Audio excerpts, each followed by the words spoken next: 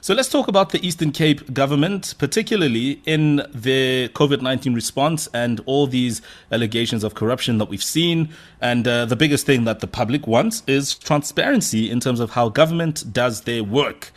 And one of the biggest issues has also been transparency when it comes to the procurement of services process, of goods and services, which obviously relate to COVID-19 as the province responds to it. So the province is saying that they will publish this procurement process. They say they will show you and I as the public how they've been dealing and working through their procurement processes. Now, I mean, of course, the big question is this the utmost level of accountability? Well, let's get a sense of the plan here. We're joined on the line by the HOD of the Eastern Cape Provincial Treasury Department, Daluhlanga Majeke. Good morning. Good morning, Mo, Paul, and I haven't heard of Owen. I'm not sure whether he's actually there, but oh no, he's here. He's just he's been doing. Good morning. He's been doing push-ups all morning, so you know, Owen, Getting ready for the sports quiz. That's what I'm doing. Exactly. Right. So, I mean, my guess here is that the province is trying to show transparency in this process, but I mean, is this really transparent? Who is going to be looking into this? Is it the province themselves? Morning again, Mo. I think the element that you are trying to prove to the public is that it's important when we're doing, especially when we're utilizing public service funds, you know, that we're becoming transparent to the citizens and reflect what have we done, especially in COVID-19. You know, we want the public to scrutinize the particular list. We have particularly published the list. It's already online now. You can just go to our website. It's already there.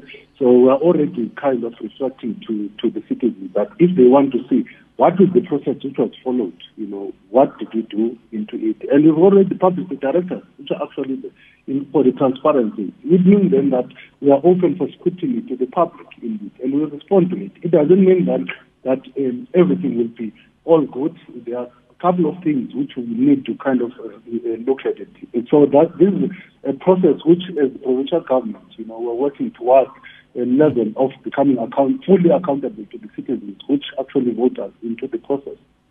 I mean, one of the big things has been the link between government officials and certain business people, family links, cronyism, etc.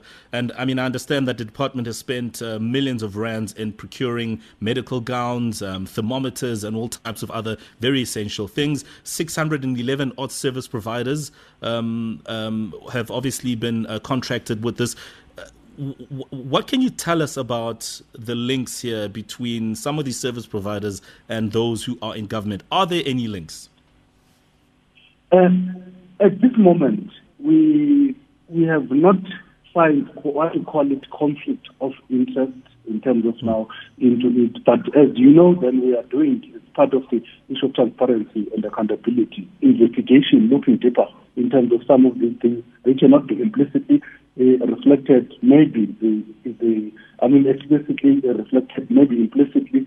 There's something which is actually there, and that is what we are going to unravel as part of the investigation, which we want to do, because it's critical to go deeper into this process and close this chapter in order to make accountability on how we utilize public funds. So we are going to scrutinize as part of the investigation, including, of course, the law agencies, which include the specialized investigating unit, together with the Auditor General, which is busy at this moment also auditing. So it's a tripartite kind of engagement or agreement, which we kind of look through in order to scrutinize so that we more or less get to the plain bill of these things.